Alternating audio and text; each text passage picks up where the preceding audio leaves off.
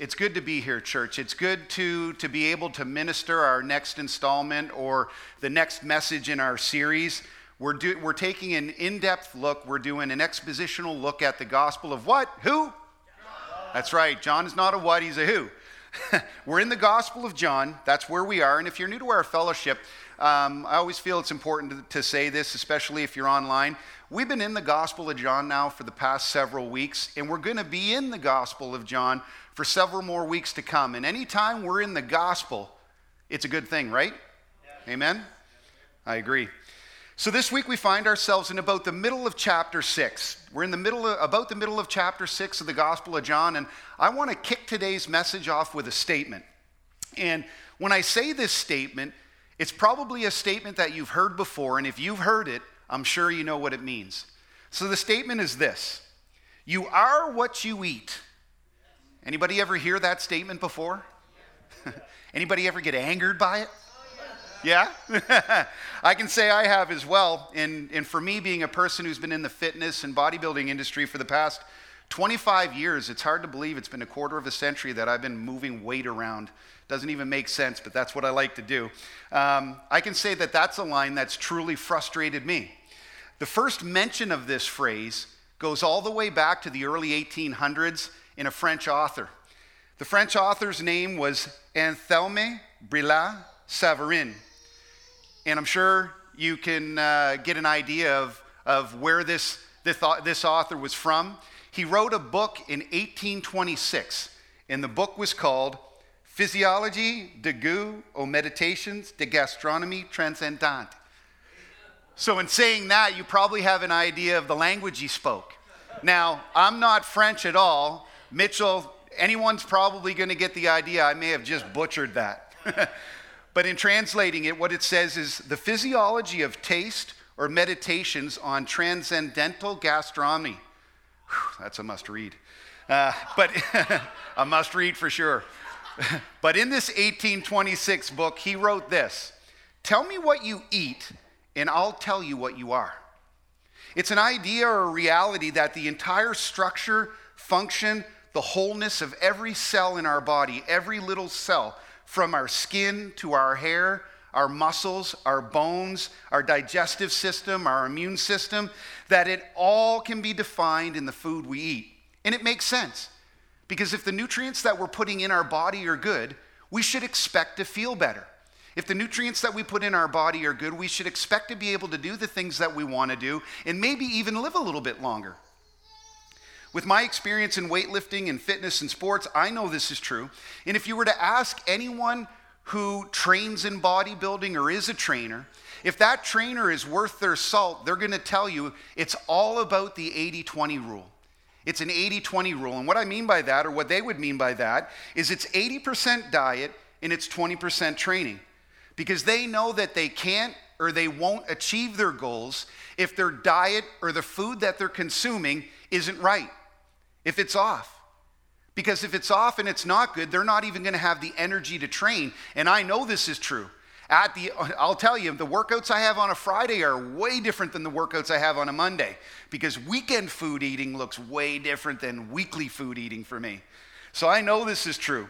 And when it comes to what you're doing and what you're thinking and how you're feeling, it comes down to consumption a lot of times. And it's this thought or this word or term of consumption that's at the heart of the message that we're going to hear this morning. So as I stated earlier, we're in the Gospel of John. We're in chapter 6 and we're in the middle of the chapter, about the middle of it, and we're going to be going through a long section of Scripture. Our verses for today are going to be verses 22 through 59. And the heading of these verses is this: I am the bread of life. Now, normally, if you've heard me preach before, I would read our section of Scripture and then we'd get into the exposition of it and we'd break it down. But with such a long section of Scripture, it's going to be important for us to take it in sections. It's going to be important for us to look at what each section has to say and consume it from there. So with that said, our first section that we're going to be looking at today is verses 22 through 24. And they read like this: on the next day, the crowd that remained on the other side of the sea saw that there had been only one boat there, and that Jesus had not entered the boat with his disciples, but that his disciples had gone away alone. Other boats from Tiberias came near the place where they had eaten the bread after the Lord had given thanks, this miracle that he performed. So when the crowd saw that Jesus was not there, nor his disciples, they themselves got into the boats and went to Capernaum seeking Jesus. So our section today starts off with the gospel doing what it always does. It's always on the move. The gospel's always on the move, and Jesus has crossed the Sea of Galilee where he performed this miracle. Or as it was known then, it was called the Sea of Tiberias. He had just performed two great miracles. The first miracle, a large crowd of people benefited from. And then the second miracle that Jesus performed was to the benefit of the apostles. The crowd didn't get to see it. And this is the miracle that Braden had preached about last week in Jesus walking on the water. The crowd wasn't aware of this miracle. But the crowd, but the crowd themselves, they had been with Jesus and his disciples, and when they had gotten up, when they got up for the day and they started to get around, there are a few things that they realized. The first thing was that there had been only one boat that was on the shore when Jesus and the apostles were there, and the disciples had gotten on that boat. Jesus never got on that boat. So the second thing that they realized is that Jesus wasn't with them. They knew he wasn't with his disciples, but they knew he wasn't with them. He didn't get on that boat. I mean, they get up, they're looking around, and it's pretty apparent quickly that Jesus is nowhere to be found. And I can just imagine what they might have been thinking. I'm sure they were thinking something like, well, we know the disciples and the apostles, they left on that boat. Where did Jesus go, and how did he get there? They want to find Jesus. And they know that the best or most likely opportunity that they have to find Jesus is to find the disciples. Because they're either going to know where Jesus is or Jesus is going to be with them. So what do?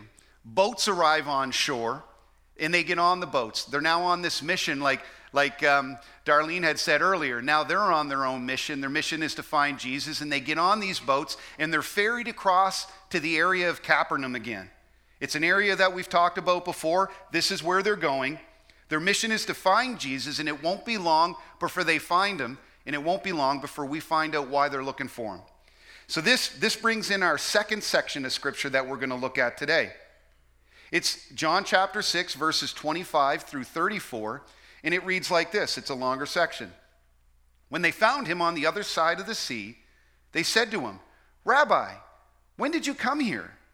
Jesus answered them, "Truly, truly, I say to you, you are seeking me not because you saw signs, but because you ate your fill of the loaves. Do not work for food that perishes, but for the food that endures to eternal life, which the Son of Man will give you. For on him God the Father has set his seal." Then they said to him, "What must we do to be doing the works of God?" Jesus answered them, "This is the work of God, that you believe in him who he has sent." So they said to him, "Then what sign do you do that we may see and believe you? What work do you perform? Our fathers ate manna in the wilderness, as it is written, he gave them bread from heaven to eat." Jesus said to them, "Truly, truly, I say to you, it was not Moses who gave you the bread from heaven, but my Father gives you the true bread from heaven. For the bread of God is he who comes down from heaven and gives life to the world." They said to him, "Sir, give us this bread." So in reading this section of scripture, I can just feel my emotions stir. I get a little fired up. I mean, the crowd's mission is accomplished here. They're successful in finding Jesus, but when they find him, it kind of plays out like an act of comedy at first. I mean, they're surprised to see him. It's as if they bumped into him by happenstance or chance. Jesus knows why they're there, but it's like, "Oh, Jesus, how did you get here?" Kind of like the surprise that we get when we run into someone we're not expecting to see at the mall. Jesus, being God and omniscient, he sees through this because they witnessed a great miracle the day before, and they even professed who just might be in their presence when he performed it. But now they're thinking with their stomachs, and I get it. Hunger is cyclical. It's going to come around again. But in this case, hunger isn't the issue. And Jesus knows it. And he calls them out on it because he knows their motivation. And I want to stop here for a minute, church, because this is one of those moments in scriptures where it's like you really need to reflect. If we were there, would we have done anything different? Would we have behaved any differently? I'm pretty confident I wouldn't have. But this crowd, they're coming off the greatest glamping trip they've ever been on. They're just coming off the glamping trip of a lifetime, and they don't want it to end. And if you're here and you're wondering, what the heck does this term glamping mean? What did Jesus or these people just do? When I heard it, it cracked me up. I heard it last week. My wife says I've heard it before, but I don't remember. And when I heard it last week, when Wendy talked about it, because they like to glamp, I just about fell off my rocker. It just cracked me right up. And what it actually means is it's defined as glamorous camping. Now, who doesn't want to do glamorous camping? But that's how it's defined, when all your needs are met and the entertainment's included. I mean, this is just the truth of what it's like. And I know my wife, when we go camping, that's the kind of style we roll with. It's good. And this is what they've just experienced.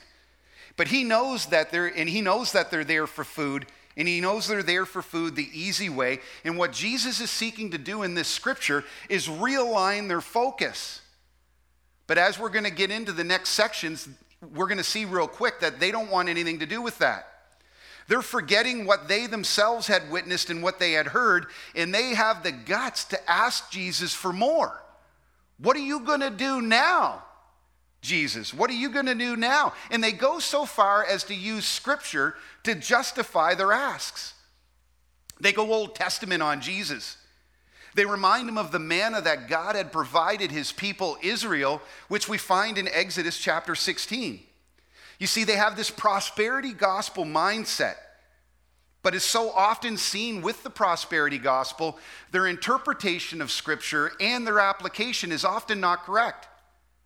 In the time of Exodus, God was calling out his own people, and in that calling, they spent a significant amount of time in the wilderness, decades.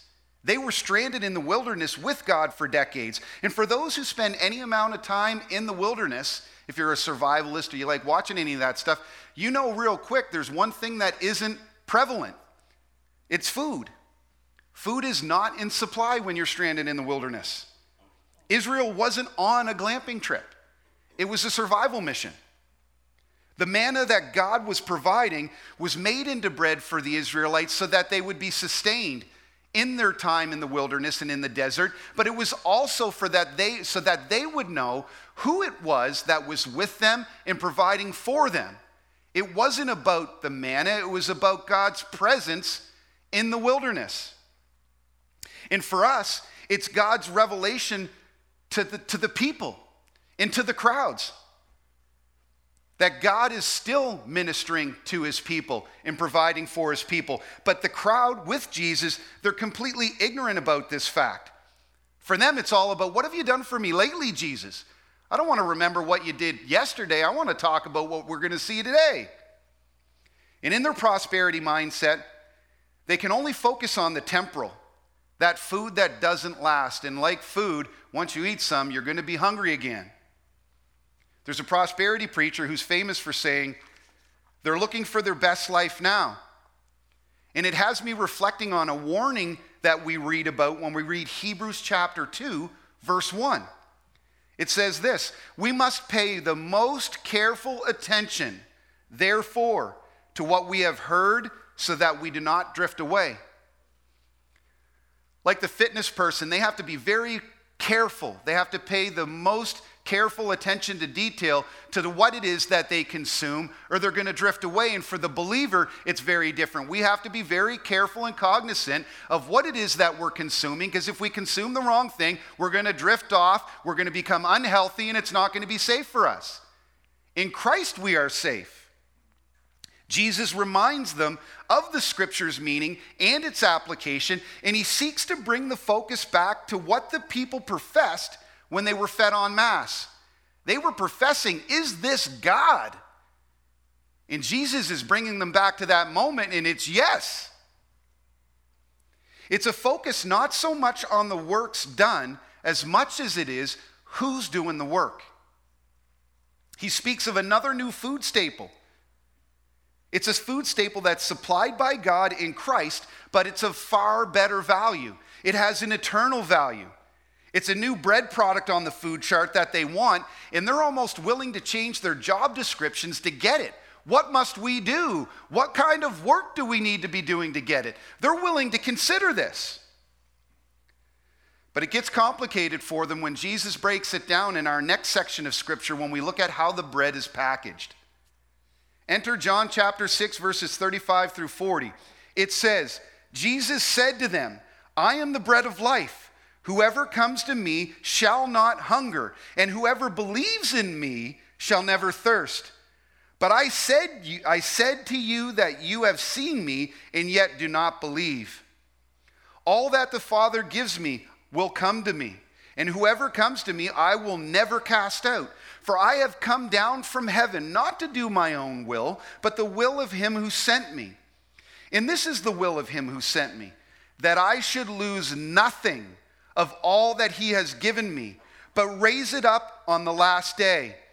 For this is the will of my Father, that everyone who looks on the Son and believes in him should have eternal life, and I will raise him up on that last day. So in this section of Scripture, church, I'm taken back to my preteen, teen years, in the years that I spent as a scout.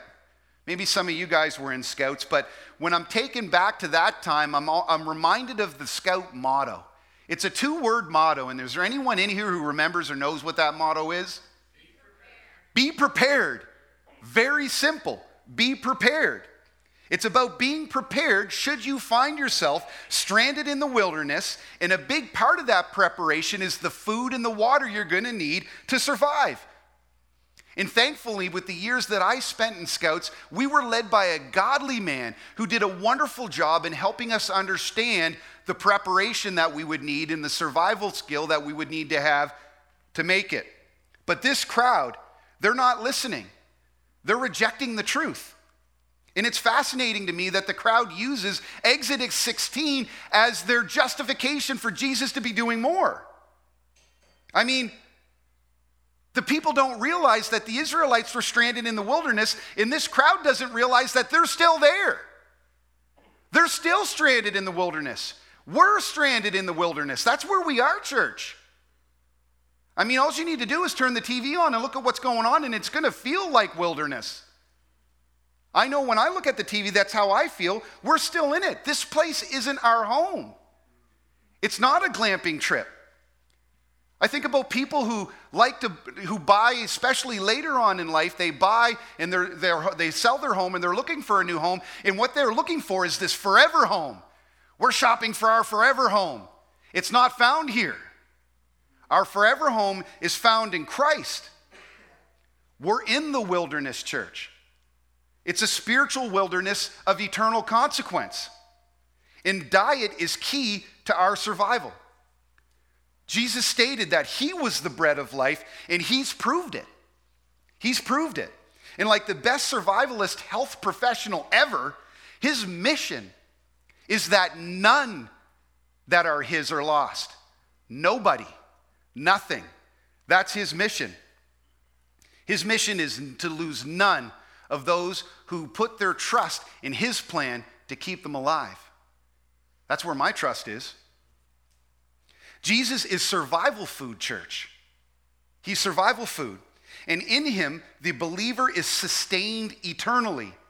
It's not about being fed and then getting hungry, being fed and getting hungry, this cyclical life that we live. Jesus' food and drink is eternal, and it sustains us eternally.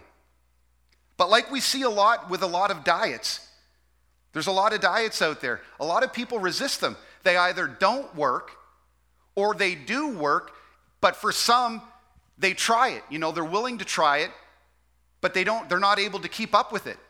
A lot of people are so used to consuming the things that they consume, it's hard for them to change their diet. And then there's other people who don't want to change it at all.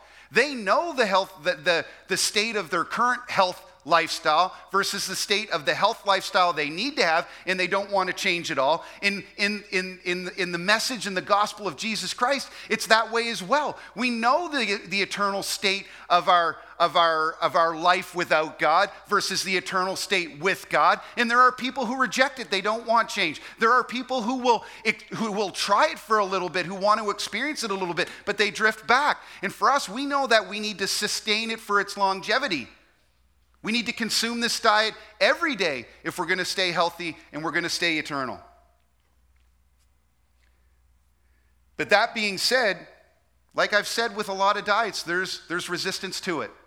And when we get into this last section of Scripture, it's a long section of Scripture that we're going to look at, we're going to see this. We're going to see this in the people that God's talking to. John chapter 6, verses 41 through 59 reads, "So the Jews grumbled about him, because he said, 'I am the bread that came down from heaven.' They said, 'Is not this Jesus, the son of Joseph, whose father and mother we know? How does he now say, 'I have come down from heaven'?" Jesus answered them, "Do not grumble among yourselves. No one can come to me unless the Father who sent me draws him, and I will raise him up on the last day. It is written in the prophets, and they will all be taught by God. Everyone who has heard and learned from the Father comes to me. Not that anyone has seen the Father except he who is from God. He has seen the Father. Truly, truly, I say to you, whoever believes has eternal life. I am the bread of life." He never stops saying this. "Your father ate the manna in the wilderness, and they died. This is the bread that comes down from heaven, so that one may eat and not die. I am the living bread that came down from heaven. If anyone eats of this bread, he will live forever. And the bread that I will give for the life of the world is my flesh." The Jews then disputed among themselves, saying, "How can this man give us his flesh to eat?" So Jesus said to them, "Truly, truly, I say to you, unless you eat the flesh of the Son of Man and drink his blood, you have no life in you. Whoever feeds on my flesh and drinks my blood has eternal life, and I will raise him up on the last day. For my flesh is true food, and my blood is true drink. Whoever feeds on my flesh and drinks my blood abides in me, and I in him. As the living Father sent me, and I live because of the Father, so whoever feeds on me, he also will live because of me. This is the bread that came down from heaven, not like the bread of the fathers ate and died. Whoever feeds on this bread will live forever." Jesus said these things in the synagogue as he taught at Capernaum. So the people are doing what we do with our food. A lot of times we like to pick at our food. We want to know where it comes from. We want to know what it's made of. They're not interested in Scripture now. There's no recall. There's no recollection of prophecies and Scriptures fulfilled. There's no thoughts on their part of the prophets in the prophecies that they told the fathers. Prophecies that, as we've learned so far in our series, and we will continue to learn, were fulfilled in Jesus. Starting with his birth all the way up to all those prophecies that were fulfilled in their midst to this point. He has to boldly remind them, and he does it. He's unafraid and he's unashamed. If they want to hang on to the diet that they're feeding on, this Old Testament diet of laws and memories of what God did for them in the past, they're going to miss the promise that's revealed in Jesus. For a person to resist God today, to try the diet and then walk away, you're missing out on the promise of life that's found in Jesus. He's proclaiming what we hear in John chapter 14, verse 6. Don't mean to get ahead. It's a ways off, but it's important and practical for this message. Jesus said, "I am the way and the truth and the life. No one comes to the Father except through me." When we're talking about survival guides, this is the survival guide if there ever was one. But is it enough for the people to stop and think? It's not at all, church. By the time they get to the end of it, they're not even arguing with Jesus. They're arguing with each other. They're arguing amongst themselves. And I firmly believe it's because they're stuck in this Old Testament train of thought. And I want you to hear me, church. I really want you to understand this. I'm not speaking against the Old Testament. I am not preaching against the Old Testament, not at all. The Old Testament is the largest portion of our Bible. It's the living Word of God. The New Testament is the living Word of God, and the Old Testament is the living Word of God. It's crucial, but it's crucial only if it's understood, only if it's studied and applied according to its purpose as it was ministered and revealed. We need to understand this.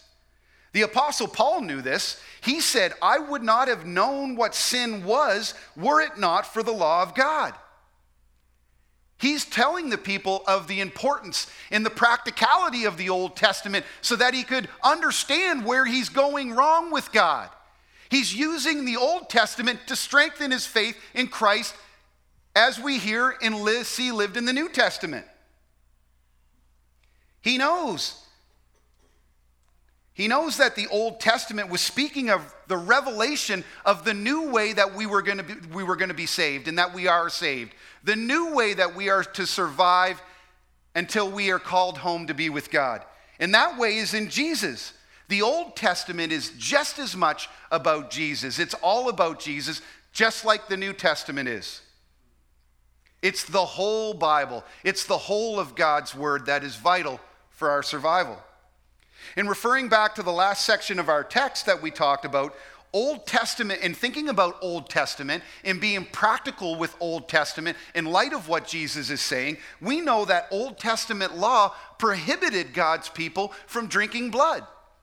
One of the things that that is said in the law is that you shall not drink the blood of an animal, and you shall not eat the flesh of an animal that still has the blood in it.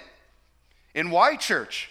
Because if you were to consume the blood of an animal, you would be consuming the life of the animal, because it was believed that in the blood of an animal was the animal's life. And here Jesus is now encouraging them to take his flesh and to drink his blood. And it bothers me. They're being encouraged to take his flesh and his blood, and they don't know at this point how it's going to be served or when it'll be served, but they're going to find out, and they should have known. But in this entire conversation, like I said, there's one thing that stands out, and it bothers me. In their disputing with Jesus in the beginning, and then in their disputing with each other, no one stops to take a minute and ask the important questions. Why? How is this so? I mean, how many of you, in trying to understand something and apply it to your life, ask those questions? Why is this so? How is it supposed to be this way? Or how did it get to this way? They're not asking those questions of why Jesus is the only way, and they're not asking how is it that Jesus is making it possible. Jesus knows that they're only pursuing a temporary fix, and they should be pursuing him, the Savior of the world. We should be pursuing Jesus. They're short-sighted. And we see this short-sightedness, this nearsighted vision, when Jesus talks again in one of the other Gospels to the religious leaders. This is a problem that people have, and it's a problem that we have today. We often don't have that long view, and it hampers our ability to live in the faith that God calls us to live in. And Jesus speaks to the religious leaders of his day in Matthew chapter 23 on this point, verses 16 through 19, when he says, "Woe to you, blind guides! You say, if anyone swears by the temple, it means nothing. But if anyone swears by the gold of the temple, he is bound by his oath. You blind fools! Which is greater, the gold or the temple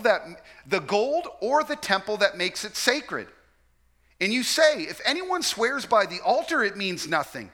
But if anyone swears by the gift on the altar, he is bound by his oath. You blind men, which is greater, the gift or the altar that makes the gift sacred?" This crowd, like so many, they get so focused on what Jesus does and what he can do that they lose sight, and sometimes we lose sight on who Jesus is.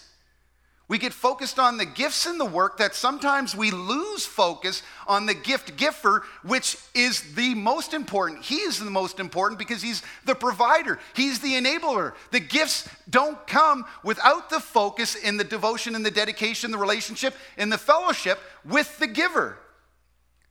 It's the giver who is the priority. It's Jesus who is priority. And when he is prioritized, we as believers are able to worship the way God calls us to worship, in spirit and truth. We're able to minister the gifts of God the way God calls us to, in spirit and truth. We truly minister them and truly appropriate them. This is the issue. And if the crowd would have considered, and if you're here today or you're listening online, I would implore you to consider, if you have not received this survival food and this offer of grace that God gives us, I implore you to take a minute and hear and reflect on the truth that has been spoken by Jesus himself in our word today. The eternal implications are real for those who accept and for those who reject Jesus. You can expect, if what you consume is not healthy, that you will not live. You will not have a healthy life and you will not live. But if you consume that which is truly healthy, that which is eternal, you will live eternally. There is no other way. We can't save ourselves, church. And Jesus is ministering this to those people. They will not live eternally if they continue to eat the food that they're living, if they don't consider their diet in this new way that Jesus is calling them to.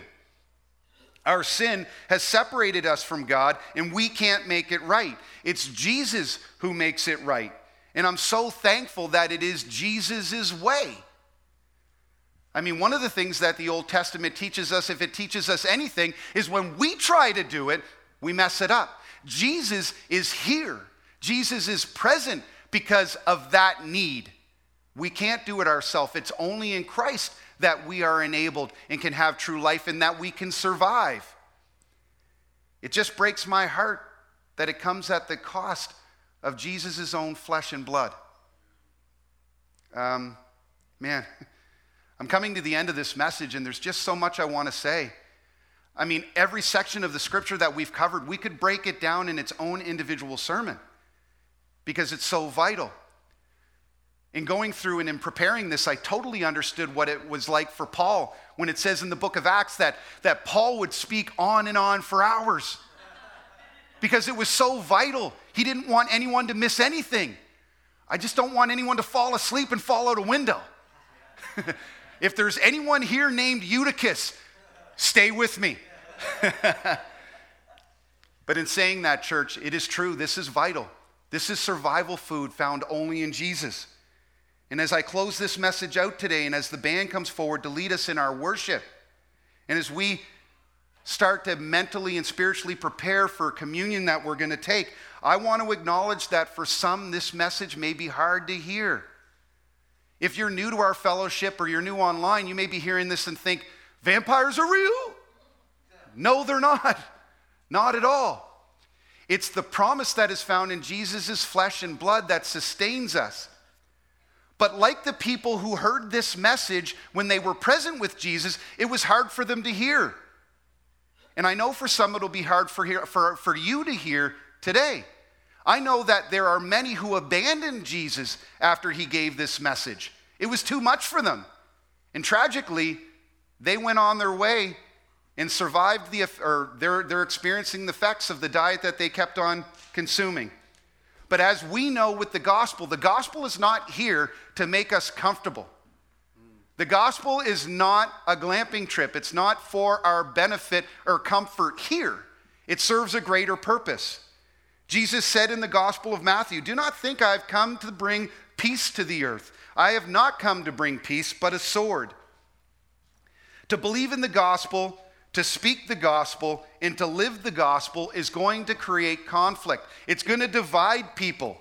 In a world where Satan encourages everyone, as much as I believe in Jesus and angels and miracles and the things that God does, there is another realm. There are other players in that realm. Evil, Satan, and demonic forces that want to take your focus off Jesus and separate you from him. And they create the conflict that we see in the world today. Would you agree that there is conflict, church?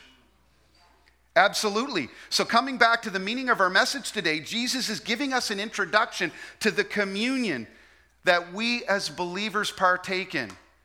The Holy Communion with the Holy Sacraments. It's a new diet. It's the survival food that clears the blocks in our spiritual heart, the arteries of our spiritual heart, so that we can experience life to its fullest, life to the eternal, fellowship and worship to the eternal.